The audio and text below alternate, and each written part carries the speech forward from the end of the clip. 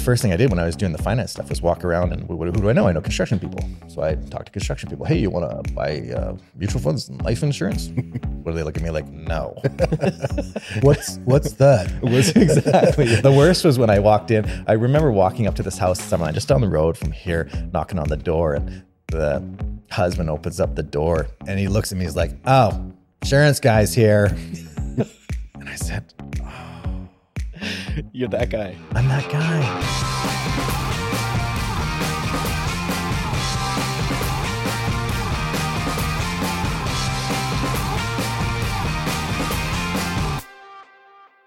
Welcome to another episode of Efficient by Design podcast. Today, we have again my brother Brad. And as our guest today, we have Jared Spencer, who is I was thinking about this earlier. Like, do I call him a good friend?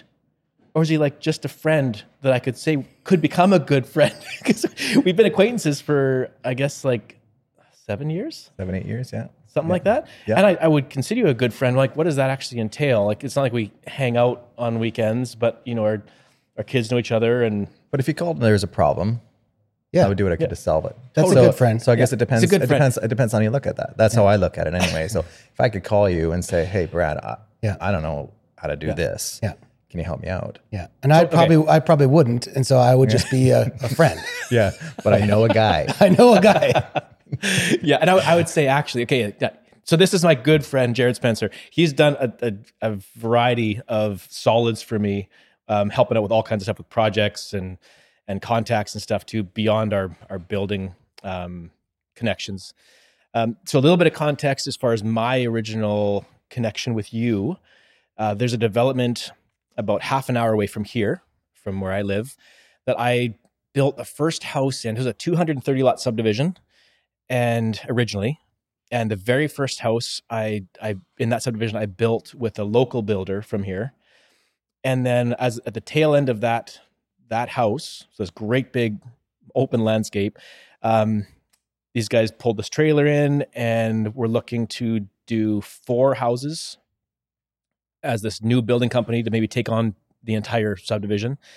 And they ended up kind of seeing us finish off this house, ended up hiring me on to do the first 4 houses with them. And I'm trying to think how long after that you ended up joining that company. I started in May of 2014. That's when I started. So how much was there when you came in? How many houses do you think? Not very many at all. Not many? Not very many at all. And maybe half dozen, maybe okay. Jimmy was well over, it was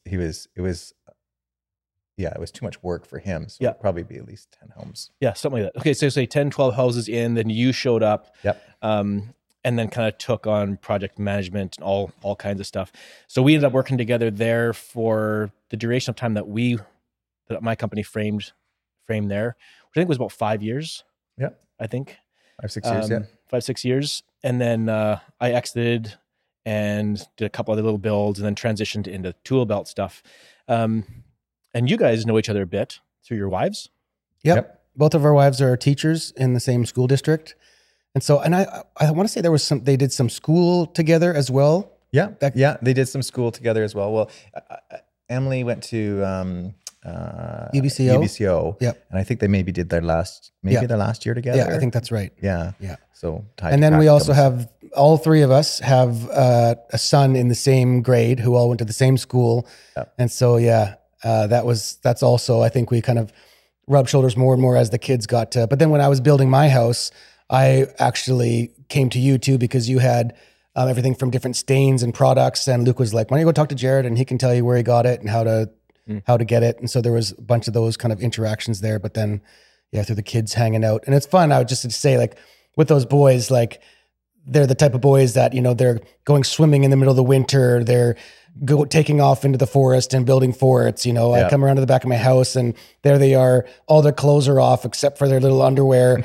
And they've got the sprinkler on and they're like tackling each other, jumping on the trampoline, you know? So it's been fun to see our 3 boys just like killing it together. So it's been fun. And it's free living, right? Like free living, free play. None of the, like, it's not like scheduled and you have to do this. It's like in the woods play, like play that I knew growing up, that I understood. Not this free range. Yeah. Free range kids. Free range kids. That's right. Are we allowed to Organic. do that now?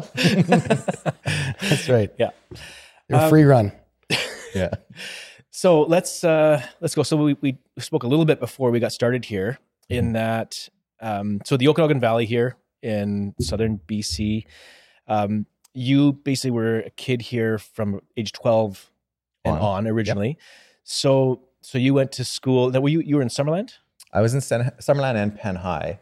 Okay. I went to Summerland to begin with, and then I ended up graduating in Penn High. I like going back and forth a bit, the variety. Okay. But you lived in Summerland the whole time? I lived in Summerland the whole time, yeah. And now there's a kind of famous house in town.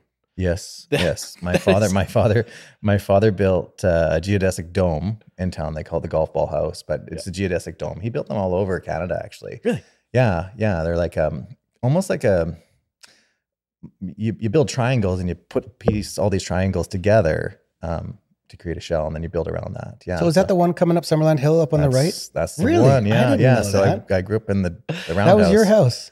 Yeah, that was the primary house. That was my primary house growing up as a kid. So we started in Penticton and lived in a rental place for a short period of time. Then we moved to Summerland and lived in lower Summerland. And then we moved in a couple other places, like sold that and moved into a couple other places too while we did the build. And I remember I was 16, 17 years old helping my dad, shakes, up ladders. Like that's where it started. Like, we got to hang out on this for a minute because I have so many questions now. Like I've known for quite a while that you lived in that house, but as we drive by it, so there's a main highway that goes through Summerland here, and up on the hillside, you see a portion of this geodesic dome. Geodesic dome, yeah. You see it up on the top of this hill, and then it's got this like triangular deck off one side too. That's a crazy looking thing. Yeah. And so I've seen it, and you mentioned years ago that was your house. I was like, oh, crazy.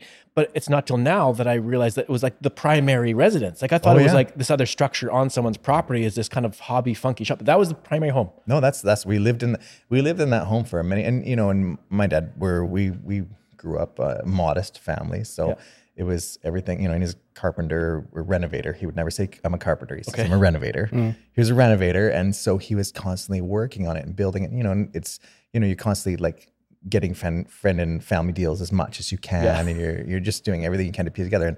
And I didn't get windows until 2008 or 2009 when I came back and helped him set it up. How many square feet is it? And so floors, I think it's about, how does that work? It's 2,800 square feet. So there's the base floor, and there's the base floor. And if my dad watches this, he's going to kill me because I'm going to probably say it all wrong. Okay, time out. Base floor. It's a circle. So where's the floor? Where does the circle start? It's a foundation similar to a.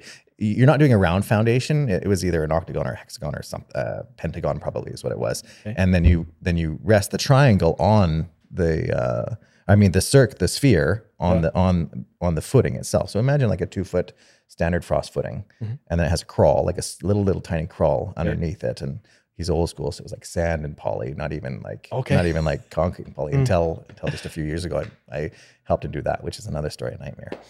I was so bad. So is your bottom plate that's resting on there? Is it is it plywood that's been cut out perfectly in a radius? No, because it's it kind of cantilevers in a couple spots.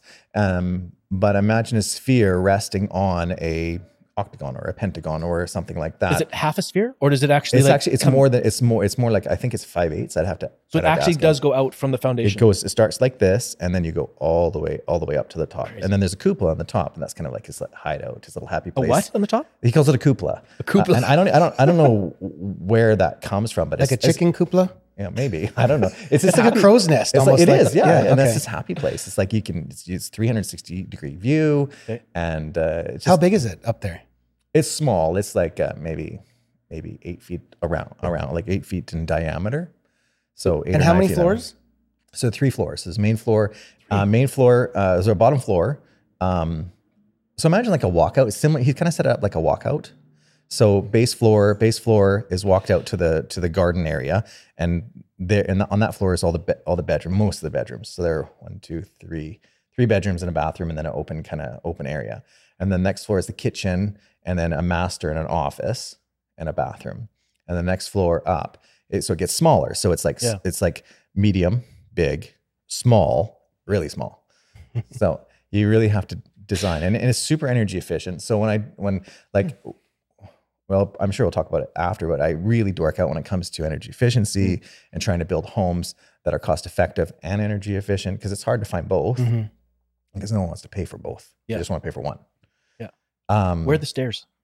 The stairs are circular coming up from the bottom floor up, so they're like a spiral set, and then he kind of did like a almost like a the second set are kind of pretty standard looking stairs. Are they in the center or are they off to the side? One's in the center and one's off the side. So the first floor up is right in the dead center, and the other one's to the side.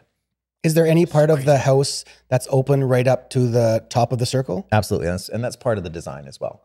So the kitchen itself, there's a great big huge window.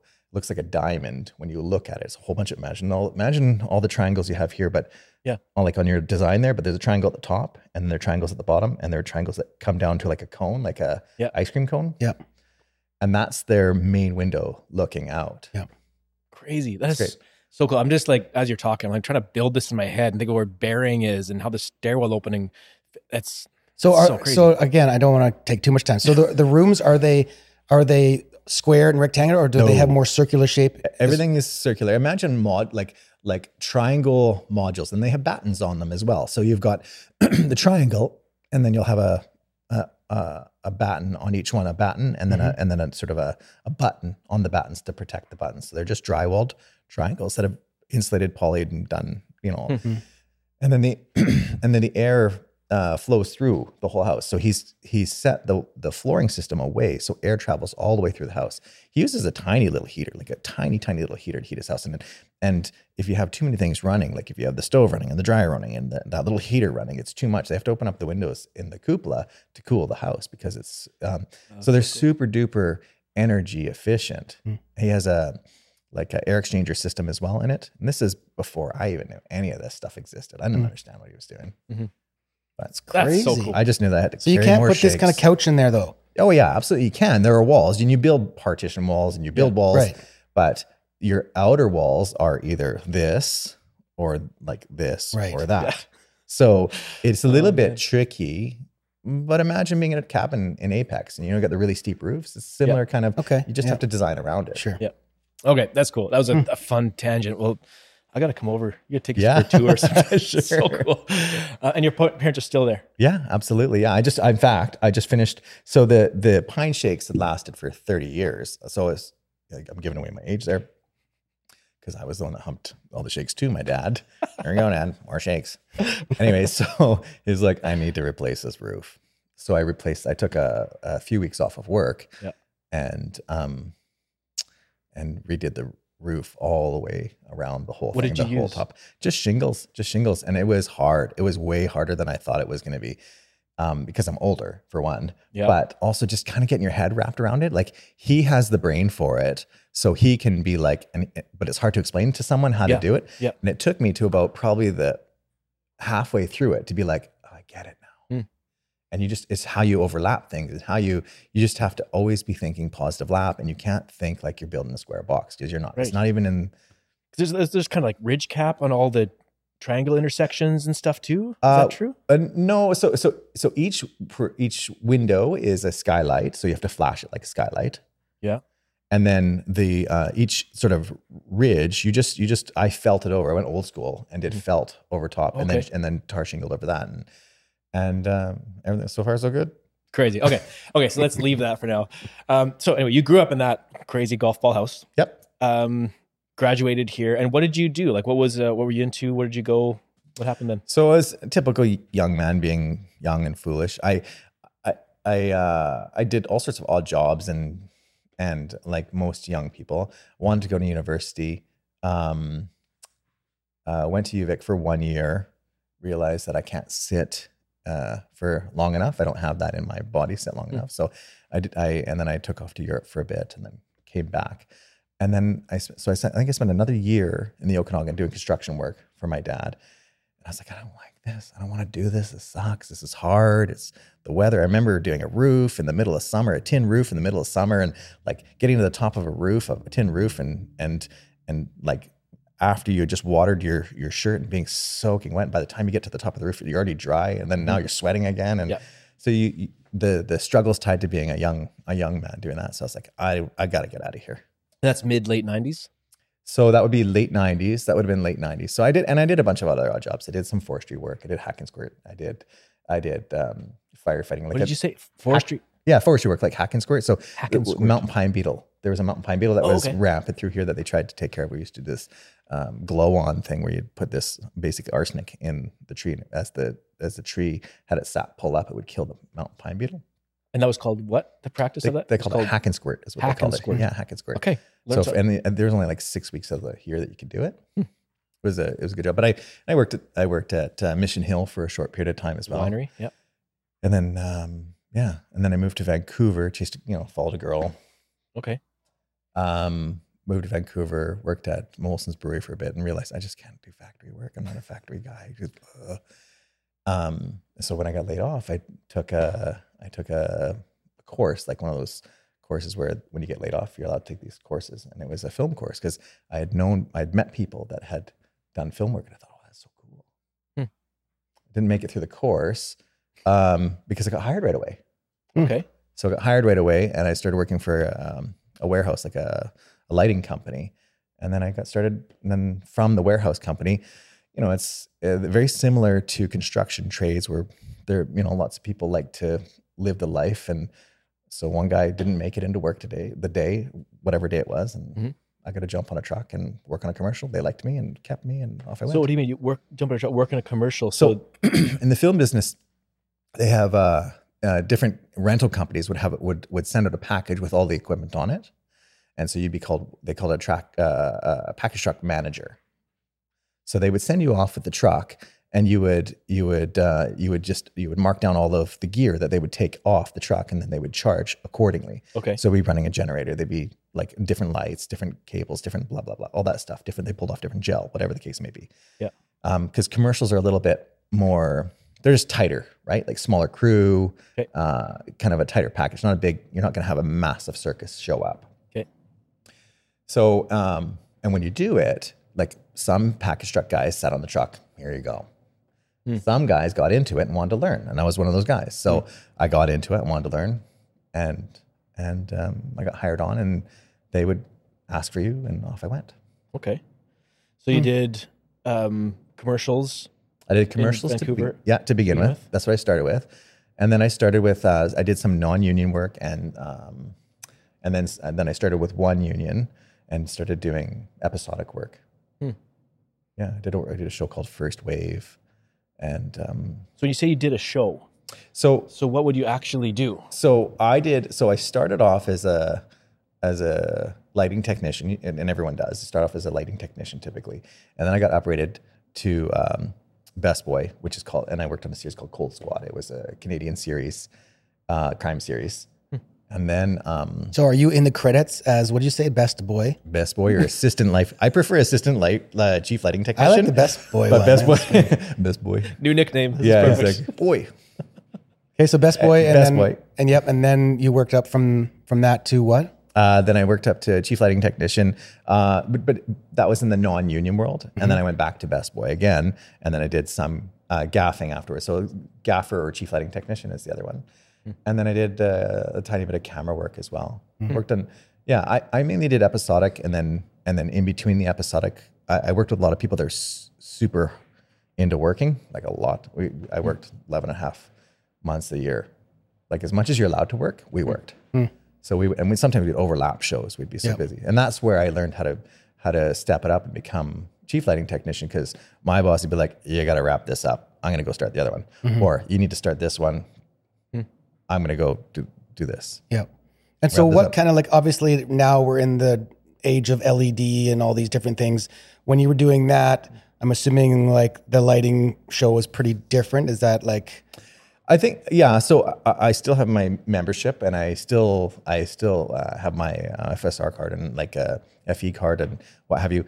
So I try and keep up to date as much as I can just by reading about it and what have you. But yeah, they use a lot more LEDs now for sure, and lots more digital work. When I was working, was still using film. No one uses film anymore, right? Like Like weird. everything's we still like, you're still changing roles and waiting for, you know, but so we use mainly tungsten films, like tungsten lights and HMIs as well. So you kind of got good at that just by being on set and understanding how light works and what the director wanted and what the scene called for, and where, like, was that kind of more your role, or more did you oversee people and making sure that everything was moving smoothly? So the chief lighting technician or the gaffer is right by the camera typically. Okay. And they're the ones that's working with the director of photography, setting up the scenes. Okay.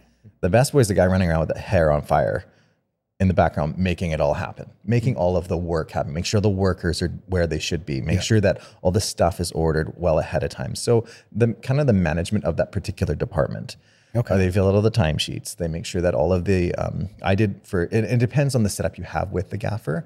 I did a lot of the invoicing for my bosses because they're stuck on set. Sure. Make sure that they're fed because they're miserable if they're not fed. Like just simple things. I mean, you're working long hours. Yeah. You know, like we used to call it Fraturday because you start on, you would start on Monday at 5:00 and we have to get our 10 hours turnaround. So if you do a 14-hour day or a 16-hour day, the day keeps on getting pushed along. So by the time you get to Friday, it's a 4:00 start. Well, you don't finish until Saturday. That's a great term. And it's like, and the birds are chirping and you're like, oh. That's crazy. Yeah. So amidst that too, like I have no idea about this world, but I mean, if you think of like big budget movies and shows and you have directors and actors and like, I would assume there's some entitled, intense people that you're dealing with. Absolutely. Yeah. But there's lots of normal people too. And you get both, you get the best of both worlds. You know, there are some performers that are great and someone that would sit with you and tell you stories and laugh with you. And there are others that sit in their, you know, hide away and it's how they work their craft, I guess. My preference is always the ones that would sit and shoot the breeze with you. Yeah. Okay. So would you be willing to drop any names, like who are a handful of people that you've worked with that would be notable that we might know? So I worked on a show called Dark Angel with Jessica Alba. I was the best boy on the second season of that particular show, and I worked. And James Cameron directed the last episode. That's pretty sweet. Intense. That dude is super duper intense. I Very talented. Super intense. I have another guest that we're going to be having before too long, who's worked a bit with James Cameron, and he's got some intense stories too. Like that's incredible. But anyway. Yeah. Well, and it's a hot kitchen. It's a really hot kitchen, and the film business in general is a hot kitchen because there's so much money involved and there's so many people involved, and it's like they call it hurry up and wait. And so for like 15 minutes, it's sheer terror because everything has to go perfectly when it's your turn. Yep. Right. And then you wait. Super unforgiving.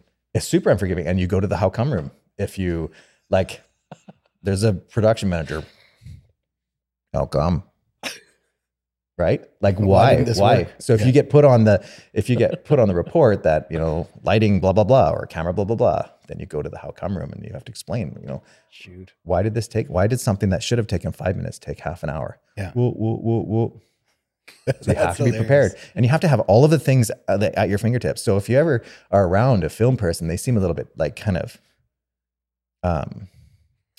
demanding and edgy. It's because that's what they're used to. Right. That's intense. And they would ask for like some DPs, director of photography would ask for just as obscure as possible, most obscure thing, something made in a hut somewhere far, far on the other side of the earth. And you have to find it, and it has to be here by Tuesday. Yep, but it's Friday and a long weekend. Somehow you have to make that happen.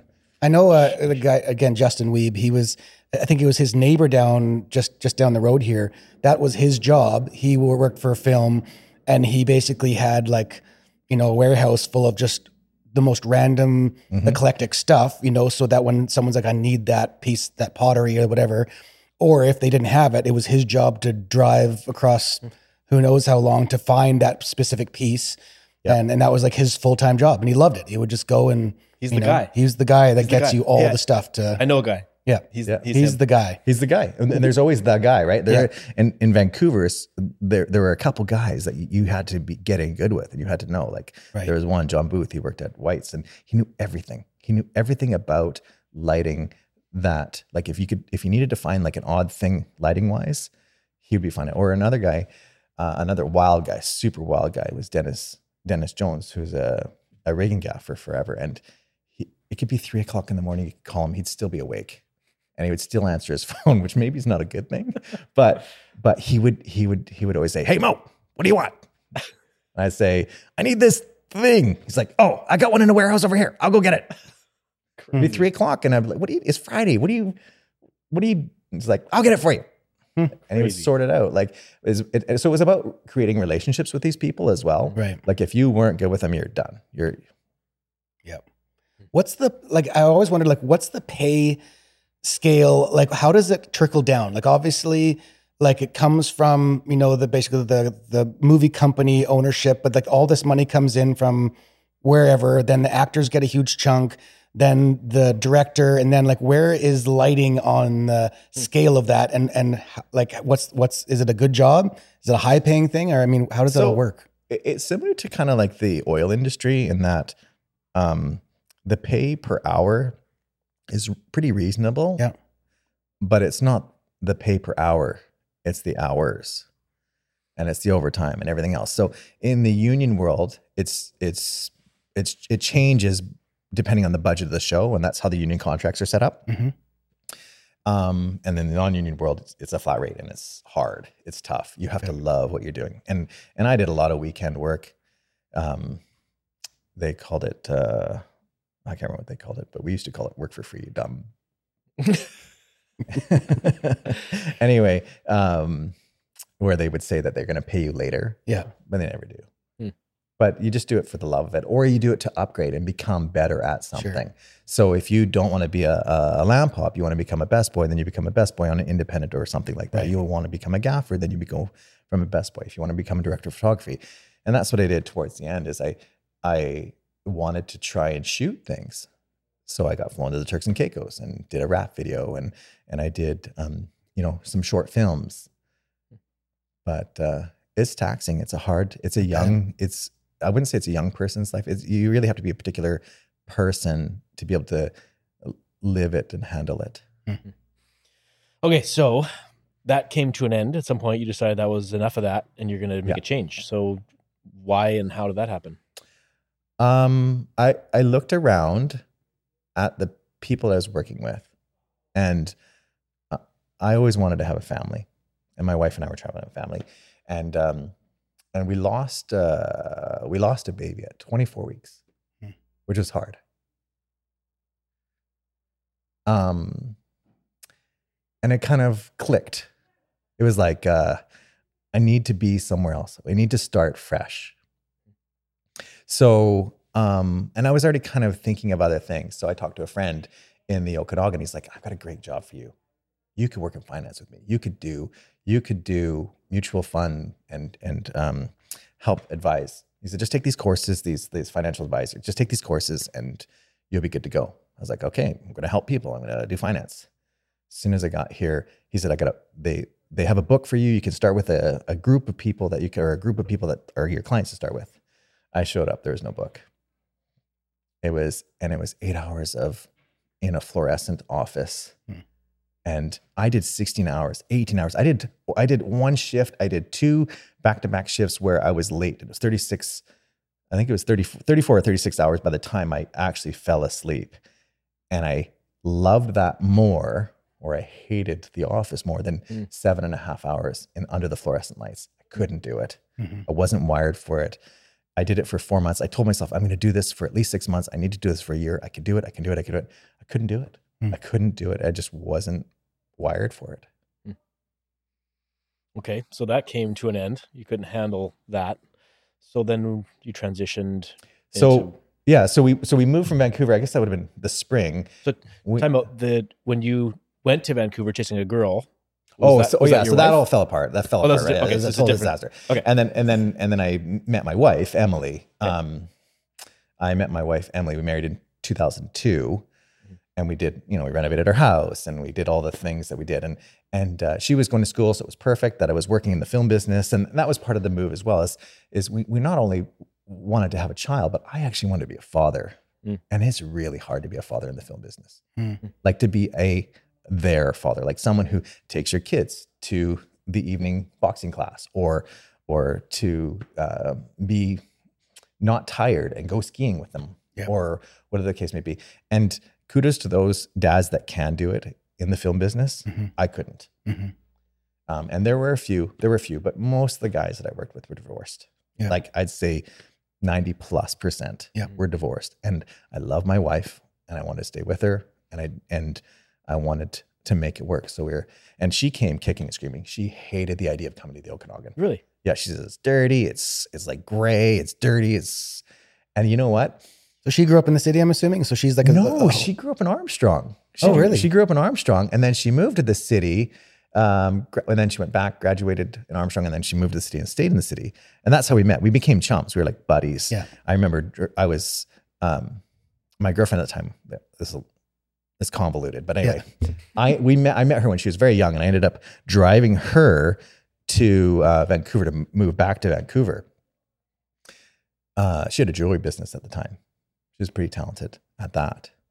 Anyway, we moved back. She's kicking and screaming. And 6 months, because I said I lasted 4 months. I was like, did we make a mistake? Should we go back?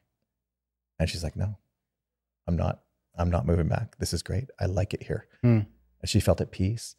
And then she went to UBC, finished up her schooling, and became a teacher. Okay, so then you got to find something else that's not taking the life out of you. When I left the Okanagan, I was like, these are the things. I don't want to move back to the Okanagan. I don't want to ever do construction again. I don't want anything to do with it ever again. I want nothing to do with construction. And what do? The first thing I did when I was doing the finance stuff was walk around and who do I know? I know construction people. So I talked to construction people. Hey, you want to buy mutual funds and life insurance? What do they look at me like? No. What's that? Exactly, yeah. That's what I would have been like. The worst was when I walked in. I remember walking up to this house in Summerline, just down the road from here, knocking on the door, and the husband opens up the door and he looks at me. He's like, oh, insurance guy's here. And I said, oh, you're that guy. I'm that guy. I don't want to be that. And it's a hard job and it's important. It's really important to have all that stuff, but it was really hard for me to sell it to people. And even though it's a necessity, it is a necessity. And you do it because, like you said earlier, you want to help people. Yeah. But then when you see that body language and that thing, like, oh, you're that guy, you're like, that's not what I wanted to do. I wanted to be helpful, and now I'm getting the look. Yeah, exactly. So it just didn't work. It didn't work for me. My buddy is so good at it. He's really got he's got it down. He is super successful at it. I was not. I failed. And it's okay to fail. You learn. So after that guy shut you down. That was my moment. I was like, okay, I need to do something different. And I think that a lot of people fall off in that business. 2008 is when we moved here. 2008 we moved here, and then I started helping a buddy do a duplex. My buddy's a realtor, awesome guy, can't finish anything. Started a duplex. He just had to do it's that 1%. It's the hardest part of any job. That 1%, he couldn't get the 1% done. So I helped him wrap up and do the 1% on one of his duplex. And we did okay on selling our house in Vancouver. So I was like, well, want to do something? So we ended up buying we bought a lot, split it, built another duplex. And that's kind of where we took off in the construction business. So that was your guys' like a partnership? It was a partnership. We did a few projects, and this was in a lean times. This is not like 2008. You said so. 2008, 2009, 2010. So hard times, really hard times to be doing. That was the recession, right? That's when you started. Yeah, that's when I started. Yeah. So I started in the recession. So it's the best time to learn because you may as well learn when it's lean, right? Learn how to deal with it. Learn how to budget. Learn how to. So we didn't make lots of money, but we didn't lose. So we did okay. And we knew that we were building a reasonable product, and it was new and it was fresh for the Okanagan. I remember getting earful from different people as they walked by. Like, what are you doing selling that in this town? This town's not ready for that. And now the whole community that I was working in, this was on the Alexander kind of Churchill area. Now it's all modern looking homes. And So you're kind of ahead of your times a little bit. we were a little bit ahead of our times. But I wish I was building, 5 years later. Right. But So then how long did you have that business? so we did a few duplexes and some renos, and then we built a few homes out of town. And then we kind of parted. We didn't like, it wasn't amicable. We just like, what are we gonna do? There's nothing we can do right now. We got nothing. There's nothing to buy, nothing. So I ended up building my own house. And while I was building my own house, I ended up doing a really, really large reno. And you want to talk about learning curves. That was a massive learning curve for me, because most of my renos I had dealt with before were handshake deals. First time in my life, I sat in front of someone and was like, I don't feel good about this. I don't think I'm going to do it. I turned the fellow down 3 times. Third time, he's welling up. My wife's going to leave me. I just don't want you to retire off of me. Okay. Lesson learned. It was the hardest lesson I think I've ever had to learn. I ended up working for free for 6 months and losing $75K and it's my fault, my own fault, and not knowing how to do business and not understanding. So it was a hard lesson. Okay. Brought me to my knees. Like my wife thought for sure I was gonna have a jammer, like, because I would come home so stressed. We're also in the middle of working on our house as well. Yeah, kids. So we pulled ourselves out of that, built our house, and I needed to find something to do. So I actually ended up going back and forth to film a little bit to prop up the cash, kind of get us back up and flush. And then I got hired on to one of the local bigger companies in town to do coordination. So construction coordination. So I would work under a project manager, and I did, we had 15, 16 jobs all throughout the valley. So I ran around like a headless chicken, and it was perfect for me. The company wasn't perfect for me. Great company, but that company wasn't perfect for me. But the job was perfect for me because my hair was on fire, just like it was in the film business. And I got to kind of have free reign to organize everything. And organized chaos is that's my happiest place. The So more funny. messed, like, and everyone's brain is different, right? I have, I think, similar to an ADD brain. So it kind of wanders all over the place and busy. And I'm always thinking of different things at different times. So it was perfect for me. And so we were all the way down to Soyuz, Karameas, Costin, Penticton, Summerland, Naramata, all at the same time. And there was commercial jobs, and it was houses as well, renovations. It was everything. They called it special projects because it was a bigger company. It was kind of like a sort of a side thing with a bigger company. This company works up north. They do big jobs up north, and this is kind of filler work for them, or to keep their face local. Yep. But good company. I'm still talk to the owner on a regular basis. I did that for a year, and then, or just shy of a year, and I got headhunted. My buddy John was one of the sales guys for the company I worked for with you. Okay. And they sat me down, and they're like, "We got a job for you." I was like, "Okay, great. This sounds great." And this is what I was sold, just so you're clear on what I was sold. This is a 40-hour-a-week job. So if you want to do renos or anything on the side, no problem. Okay. First week, 65 hours. Second week, 70 hours. How was your previous, the year you spent with the other company? What was your time? Because you're trying to invest in family and not be run off your feet too much. It's true. It was better than film. I came home every night. Okay. And I wasn't traveling. I came home every night. So it was probably about 50 hours a week.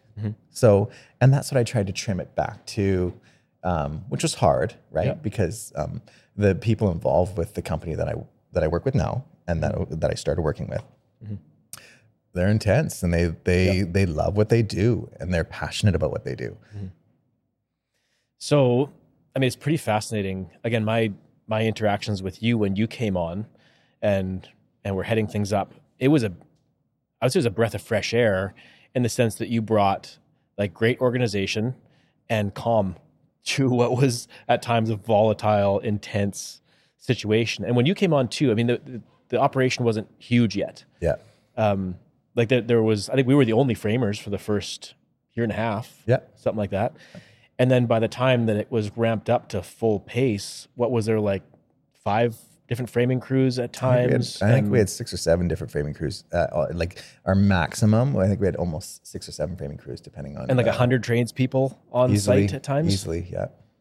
Because I mean, I know there was times where I had, my hands in like as many as 7 houses at once at different stages. And there's like other companies doing a few. And in the midst of that crazy, I remember always thinking like, you never lost your cool. As much as I could see there was intensity behind your eyes and you're trying to keep everything all smooth. But now hearing, your background and what it meant to do lighting for ridiculous hours for super demanding people, and then dealing with the subdivision and the seniority that you worked under and their demands, like you managed that so well. So that kind of gives some insight as to how those skills you developed, earlier on in Vancouver days. I felt at home. Like with so the two fellas that were in the office and working on site as well were, like I said, it's a hot kitchen, similar to film business, hot kitchen. I kind of embraced it. I kind of was like, these are my people. Like I don't use the same language as them. Yeah. But they but I get it. And their passion is, I think it took me some time. But their passion is what kept me on, especially the project manager's passion. And passion, once we kind of figured each other out, everything got so much better. Well, it helped too. The project manager was like sharp as a tack, knew what he wanted, very black and white. Yeah. I mean, I remember times where he would take walks through the subdivision and all the tradespeople would see him walking down like everything better be as it should be, or you're getting an earful in front of everybody. Yep. Like he was an intimidating, scary guy. And I know I would say he at times, I felt like he would try to bully me a little bit. Yeah. And I was like, no, I know when and how to say no and have good conversations. So we developed a good, respectful relationship, but he pushed hard. And if he could get more out of you, he would take it. Absolutely. And at the same time too, given your background, like we talked about this a little bit earlier, off camera, was that there was things that you would also challenge me, and like, can you do X, Y, and Z?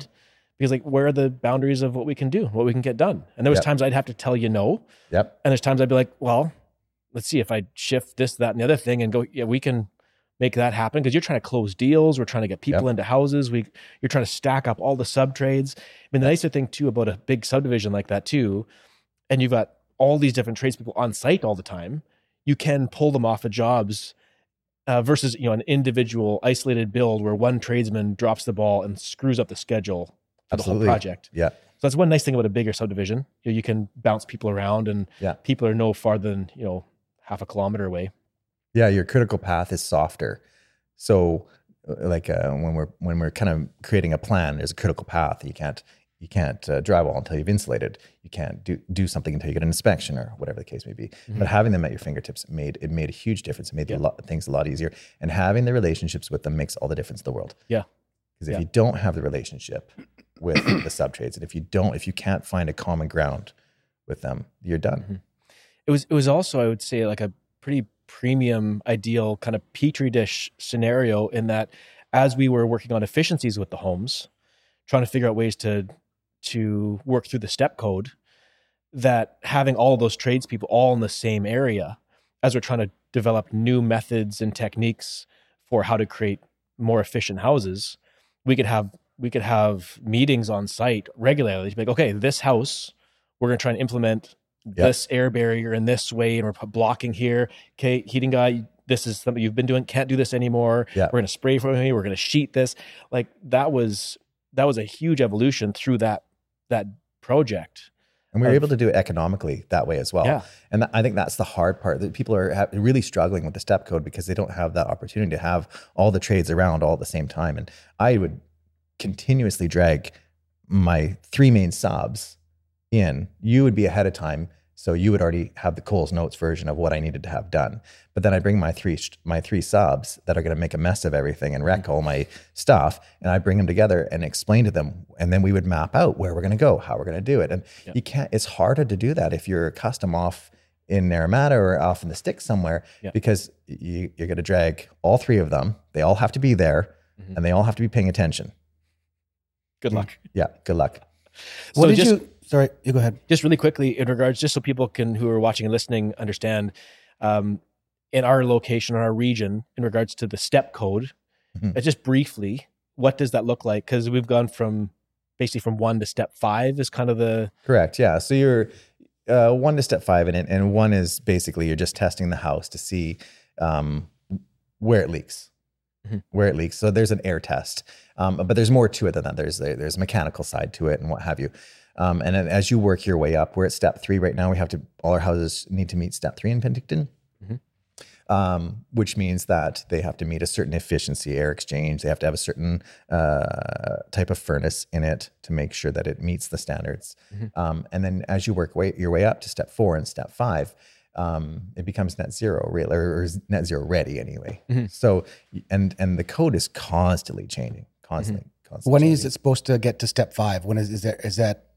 I don't know. It's coming up. It's coming up soon that BC wants to mandate step 5. Sure. It's gonna be hard. It's gonna be hard for lots of it. For us, we've been ahead of the curve the whole time, and that's tied to the PM. Like the PM on our job site, he is like, I dork out on the building science, but he takes it to the next level, and he downloads a lot of information on me, and my job is to figure out how to do it effectively.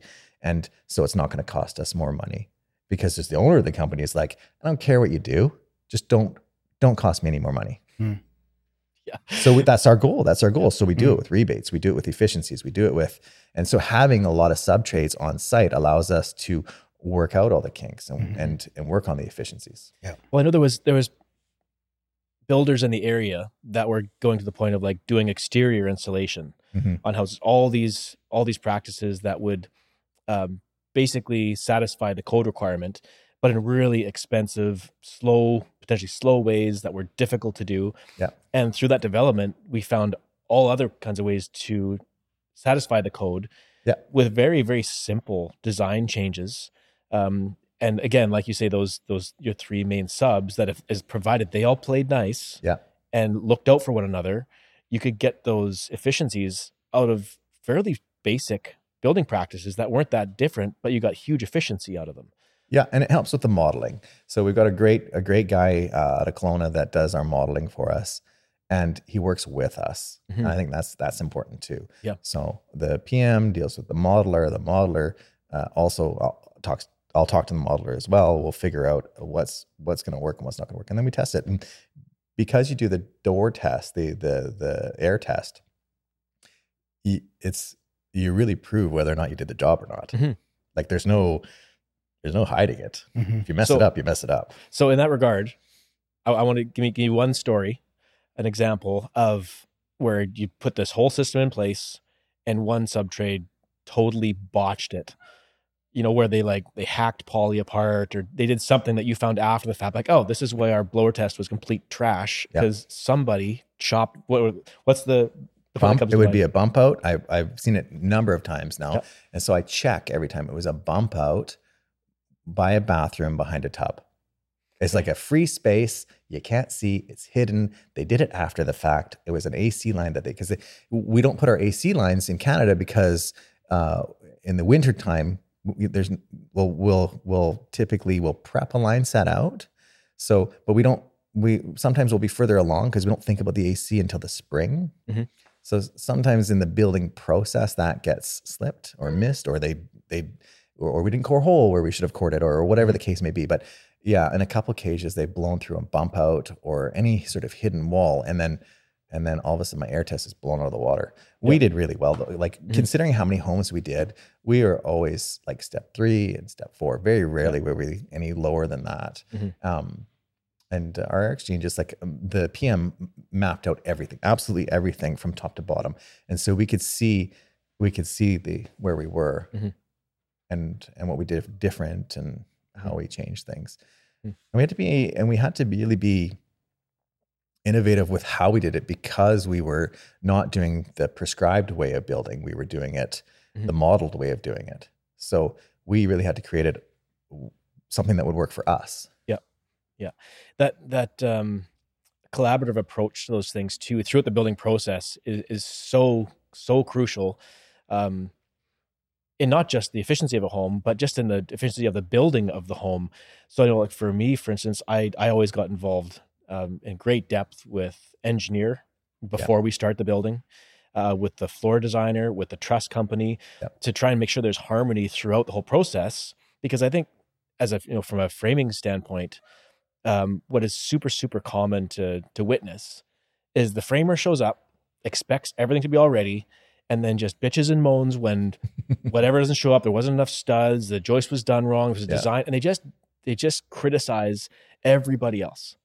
So when you can be proactive and make those design changes at the planning stage, you put yourself so much farther ahead. So again, the PM on the job who's so super strategic about the entire process, and then imparts that responsibility to you to actually get all the appropriate people playing nice together. Yeah. And you're setting up for the benefit of the people around you.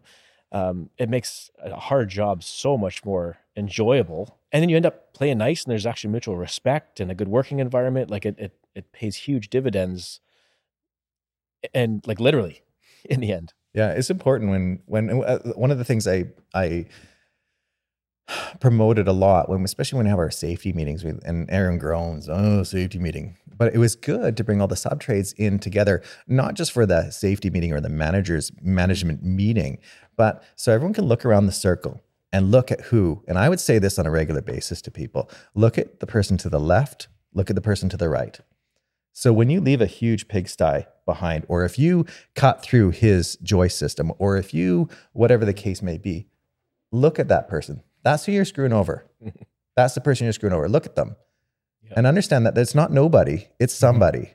So clean up after yourself. So respect the next subtrade. You know what we walked, you know what the expectation is. So do what you said you're going to do. I'm curious to know, like, between you guys, I mean, obviously I built and stuff like that, but I wasn't really around long enough to understand what trades, like obviously I saw certain people destroy some of the work we do and then you have to come back, but what were the trades, like what would, like say your guy, like someone who's framing, what would people be annoyed that you would do, and then vice versa? What are the things that they would come in and destroy that you'd have to go and like, what? Because I'm sure there's all kinds of that stuff, right? Yeah, I mean, for me, from the framing standpoint, we'd get all the sub trades just totally livid about our point loads that are in their way. Yeah. I'm like, this is structure. There's no, this is where these have to be. Exactly. I can't help you. Yeah. Yeah. And then you get some of those guys like, I don't care. I'm not asking. I'm just cutting holes. Yeah. And they chop stuff apart. That's a bearing wall. Thank you very much. We got to redo this now. Yeah. Yeah. And the thing is too, like there's a time and a place where you can cut an obscenely large hole in a very strategic place that looks insane. And people would look at it like, that's totally been haggard. No, that's structurally designed to function that way. It's completely fine. But you won't know that unless you ask. And you can't apply the process from a different job to your current job because it was okay in that situation. This situation may be different. So I was always like, before you chop holes in things, come and find me. I'm on site. And that was what drove me the most nuts, is that they would, without asking, make an assumption that now I've got to actually double up joist through a whole living area because they've chopped through, they've made holes too big, too close to a bearing point, and the whole floor now is structurally hacked apart. And we had tin bashers at times chop apart bearing walls. And like, there's virtually nothing holding this up. Like, do you realize now that this wall is the center span of these joists? If this fails, people will die. This floor will collapse. Like, this isn't like, this is a failure. This is major danger issue. I had a really tough boss. I loved him. Awesome boss. And his line used to be, and this is back in the film business. I thought, I don't want you to think. Your job isn't to think. Your job is to know. And if you don't know, then ask. So don't think. There's no I thought. It's I know. So if you know, then you know. Yeah. When But he was tough, imposing man. So you kind of like it drilled it into your head. You got like, okay, I got this. So I need to know. And same thing. I would say, ask. And if I don't have the answer, and I don't always have the answer, I'll find out for you. Yeah. Don't hide it. Please don't hide it, because eventually I'm going to find it, or worse, the client's going to find out. Yeah. And then we all look like a bunch of buffoons. Yeah. Well, I think of a couple of the houses that guys sheeted incorrectly, and then we're in there chopping apart floors and putting backing and gluing stuff and some of those were after there was some flooring, and like there was some messes made where people again tried to hide stuff, fly under the radar, not ask questions. But I think the worst was when we had to tear that. We had young framers, really, really green, wet behind the ears, so wet behind the ears. And we had frost walls inside, and they were bearing on the frost walls. You remember that because you were the one that had to tear it apart. It was Joe. Didn't Joe get to do it, and he got to keep all the wood? Yeah. Luckily it was a small structure, but we had to tear the whole house apart and redo it, because I remember you just say, I can't fix this. There's no way I can actually fix this, Jared. So it got passed to me from you guys once that crew was booted. And I had been building houses right across the street, watching these three guys. The way they built like this, we're going to be fixing that. Yeah. We're going to be over there. I could see it coming. And on top of that too, one thing that stuck out to me is the nails they went through. Yeah. They used coil nailers, and they were so trigger happy. It was insane. So I remember the senior officer on site, PM, it hurt him so much when I had to tell, like, this is, if I'm going to take this on, this is what I have to do. Yeah. And he had to swallow her, like, just fix it. Like, just do it. Okay. Just do it. So basically, the stage of the job was there's a foundation, the entire basement was framed, there's a floor system on, and exterior walls. Correct. Yep. First floor. Yep. And I went and grabbed my laser. And I'm like, I know I'm going to find. And I set it on the floor inside, and I shot my laser beam across the floor, and it should have been 3 inches all the way across. At the edge, it was 3. In the center, it was like 1.5, and then it was 3 again at the other side. So the center of the floor system is got this huge hump in it. Yeah. And you go in the basement, and they just gang cut all the studs for every interior wall. And then it's just going to be wherever the slab is.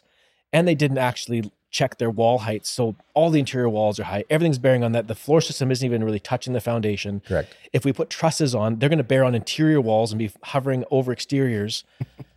So we ended up knocking down all the exterior walls up top, and then gutting the basement down to the bearing walls, cutting the bearing walls down so the joist would sit down. And the deal was disassembly from us was free, because my guy Joe did it. Yeah. With the trade-off that he could take all the lumber. Perfect. On the weekends, right? Wasn't that like a weekend? After work, like on weekends. It had to be done in a reasonable amount of time. I remember that house. I remember just sitting on the side of the road looking and seeing it daylight. Yeah. Like the plate daylight. And I was like, oh, I'm pretty sure that's not supposed to be that way. Because didn't Joe end up doing, he took like so long, but again, all the nails, because you said they were trigger happy. It was just pulled nails is insane. But then he used all that wood to do ridiculous things at his place. Like, I just wish we could take a camera into what Joe created. It was insane. Out of all that. One of the things he did, this is nuts, in his basement of his house, this old house that he renovated, he pulled down all the ceilings, got it all exposed. So it was just the 2x10 joists and the sheeting on top. Yeah. He's like, I want to have this all kind of industrial, cool looking floor, and leave all the mechanical stuff exposed. And to make it look nice, I want it to look like it's like stacked 2x6s on edge on top, like a bowling alley. So underneath, I'm going to take all this 2x6 I tore out of this house. I'm going to rip them into 1/2-inch little pieces and put them sideways across between every single joist and glue and pin nail them on. So you go into his basement, and it's just like all the 2x10s on edge with 1.5 inch strips. It's insane. Incredible. And That's it looks so cool. mint. I don't doubt it. Yeah. Painted it all white, and like it just looks, it looks so cool. So crazy. Yeah. So anyway, that was such a mess. Again, that's when I saw coming, and then we had to get that thing all reframed and deal with the squares, all the rest of it. But that was one heck of a mess. That was a rough one. One thing for sure that is, you talk about Joey, you had a lot of neat people that you hired. Like, not all were top tier, but they only lasted as long as they lasted. Yeah. But there's some neat people that you hired, which I thought was pretty cool. And I fostered some of those relationships, with some of the fellows. Yeah. Yeah, it was a great time. The good season. That towards the end was kind of a weird time to kind of be phasing out and getting into this. And I know that was a little bit of stress, for you to deal with, and with the PM to be like, Luke's not here all the time anymore. It made a huge difference. Yeah. It makes it like, because no one loves your company more than you. Yeah. And no one takes care of your company more than you. Yeah. And you're the man. I'd say all company. I was just talking to my mechanical guy about that. Same thing. And he said, and I said, you can't take it personally. You can't take it personally that no one loves your company as much as you, but you just have to work with it. And I think you still did great. Like it's hard. Yeah. And that's a hard transition too. Yeah. Right. And you still got to pay the bills. I did have great guys, but things just aren't the same when you're not there. Yeah. You're the man. It's part of the deal. Yeah. I was curious actually just to know, like, Jared, with you, early on, you mentioned how you wanted to be a father. That's something that, you wanted, you and your wife wanted to have a kid, you wanted to be a father, and you wanted to be able to be there for them. But then at the same time, hearing your story and given the type of person you are, that, the hair on fire, going around doing all this kind of stuff. And yet at the same time, I've seen you at almost every, Christmas pageant for the kids at school and the sports things and stuff like how do you manage knowing that that's the type of person you are to be able to be the father that you want to be with your kids? I mean, and obviously we haven't done it all perfect. That's a really tricky balance, but what's that like? What's it like? It's hard. It's hard to be pulled. My wife's friend says that we're Irish. We're Irish because we always say, yes, we can make it happen. We can make it happen. And I don't know where it comes from, but are you Irish? I am Irish, actually. Well, I'm partially part Irish. I have Irish citizenship. But because we never say no, and we always say, yeah, we'll make it work. We'll make it work. We'll make it work.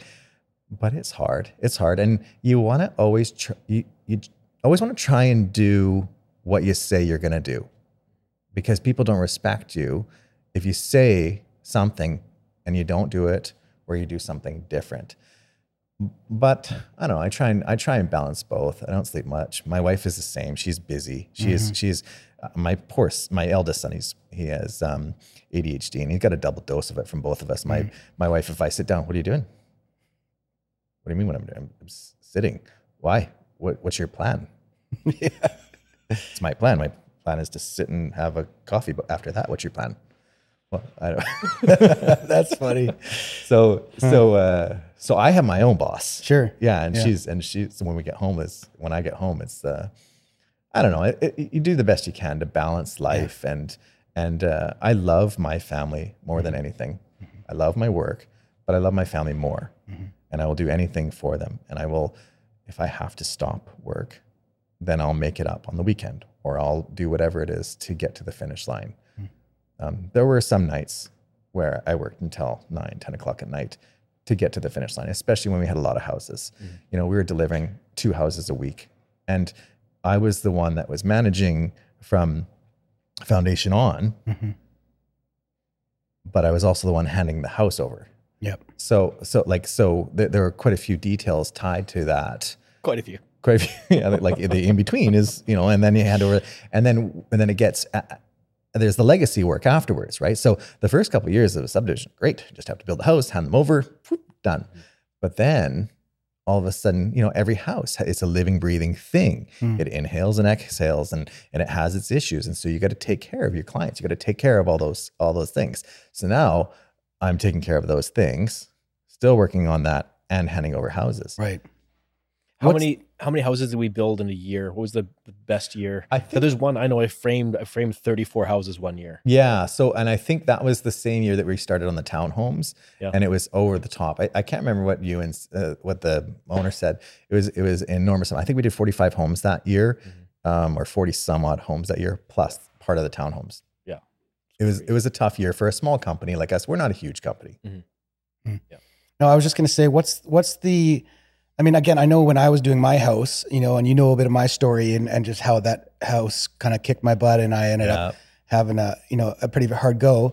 And I know you telling me in a similar way, that, you would push yourself to the max. And, I was just curious, like, what's your, I don't know, what do you learn from that? Like because again, like you said, you're a yes guy. That's this Irish thing in you. But where's the healthy point of saying no? And like, is that something that you've learned or that you want to learn, or like, yeah, I don't know. That's just an interesting. You get to learn it over time. Yeah, and you learn that it's okay to say no. Sure. And that was a hard lesson for me. Mm-hmm. It's really hard to say no because you don't want to disappoint the person, right. But it's okay to say no. And I think you learn after time that people actually respect you more if you say, you know what, no. And right. I know I respect a sub-trade, and it's funny because I tell my sub-trades, tell me if you can't make it and you're not going to show up, tell me so I can get help or I can figure something else. Mm-hmm. If you don't tell me, I can't fix the problem. But if you just don't show up, then you hose me. Yeah. Right. Then I can't, then I'm stuck. Yeah. And you don't just hose me, you hose the other 10 trades that are lined up, that I have scheduled lined up behind you. Mm. So just say, I'm not going to show up. Okay. I'll work around that, or I'll hire someone else, or I'll look for someone else, or maybe I'll just wait for you. Yeah. Mm. Or do it yourself. Or do it myself. That there has been a time or two. Yeah. You know who the boss is because he's the guy at 7:00 at night sweeping or whatever, right? Like that's the. Well, that's interesting. Those couple key things you focused on are the same bits of business advice I give people if they ask. It's like, what are the most important things starting a business? Like, to me, you do what you say you're going to do. Mm-hmm. So you show up when you say you're going to. And if something's going to change, you let the person know, you communicate. Yeah. You let them know what's going on. If you're going to be a couple minutes late, just let them know. Yeah. It's out of respect to them. It's how you'd want to be treated. Yeah. And that's so rare in the trades that people are so entitled. They don't say anything. Yeah, for sure. And especially over the last 3 years, it's been like amplified. But there was my wife went to school with a girl, and her father was one of the head monkey monks at Leadcore. And that's what he said to me. And I remember taking that to heart. He said, I said, how did you do it? You were a framer, and now you're like one of the like main dudes at Leadcore. Like you're in charge of like $1 billion projects. And he said, I look people in the eye. I say, I'm going to do what I'm going to do. And I do it. Yeah. I said, that's it. He said, well, essentially. Mm-hmm. And so I took it to heart. And I am not perfect at that. Mm-hmm. But I do the very best that I can. Yeah. Yeah. Doing what you say you're going to do to the best of your ability. Yeah. And then communicating when you can't. Yeah. Do what you said you were going to do and owning that. Yeah.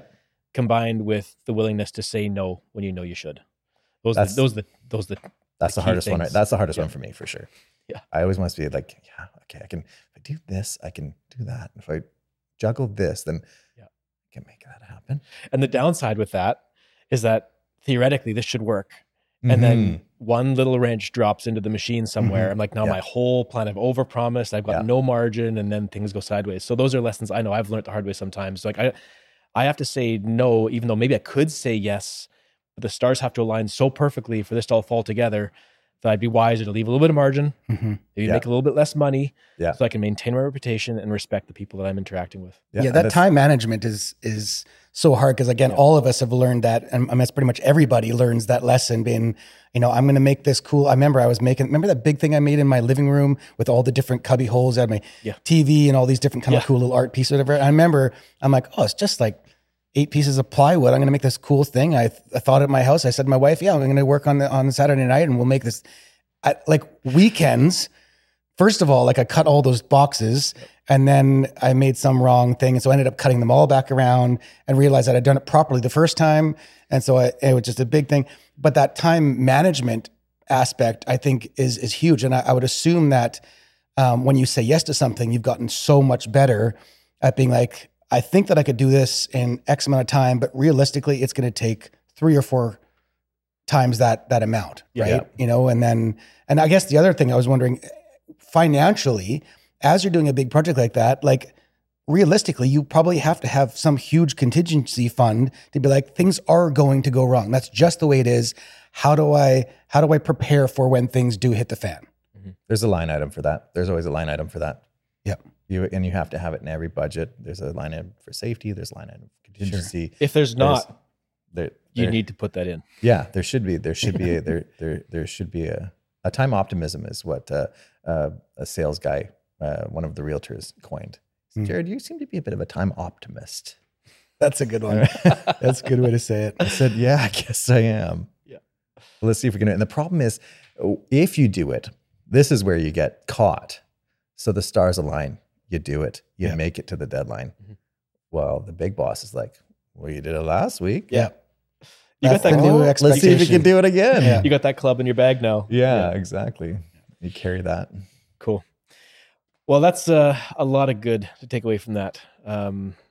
Thank you so much for being willing to sit and chat and share. And I could see doing it again, getting into more depth with a lot of this stuff. If you're open to it, maybe we'll bug you again another time. No worries. Thanks again, Brad. Mm-hmm. It was a pleasure. Insight. That's fun. Thanks, Brad. Yeah. Awesome. Thanks everybody for watching and listening. Take care. We'll see you again next time.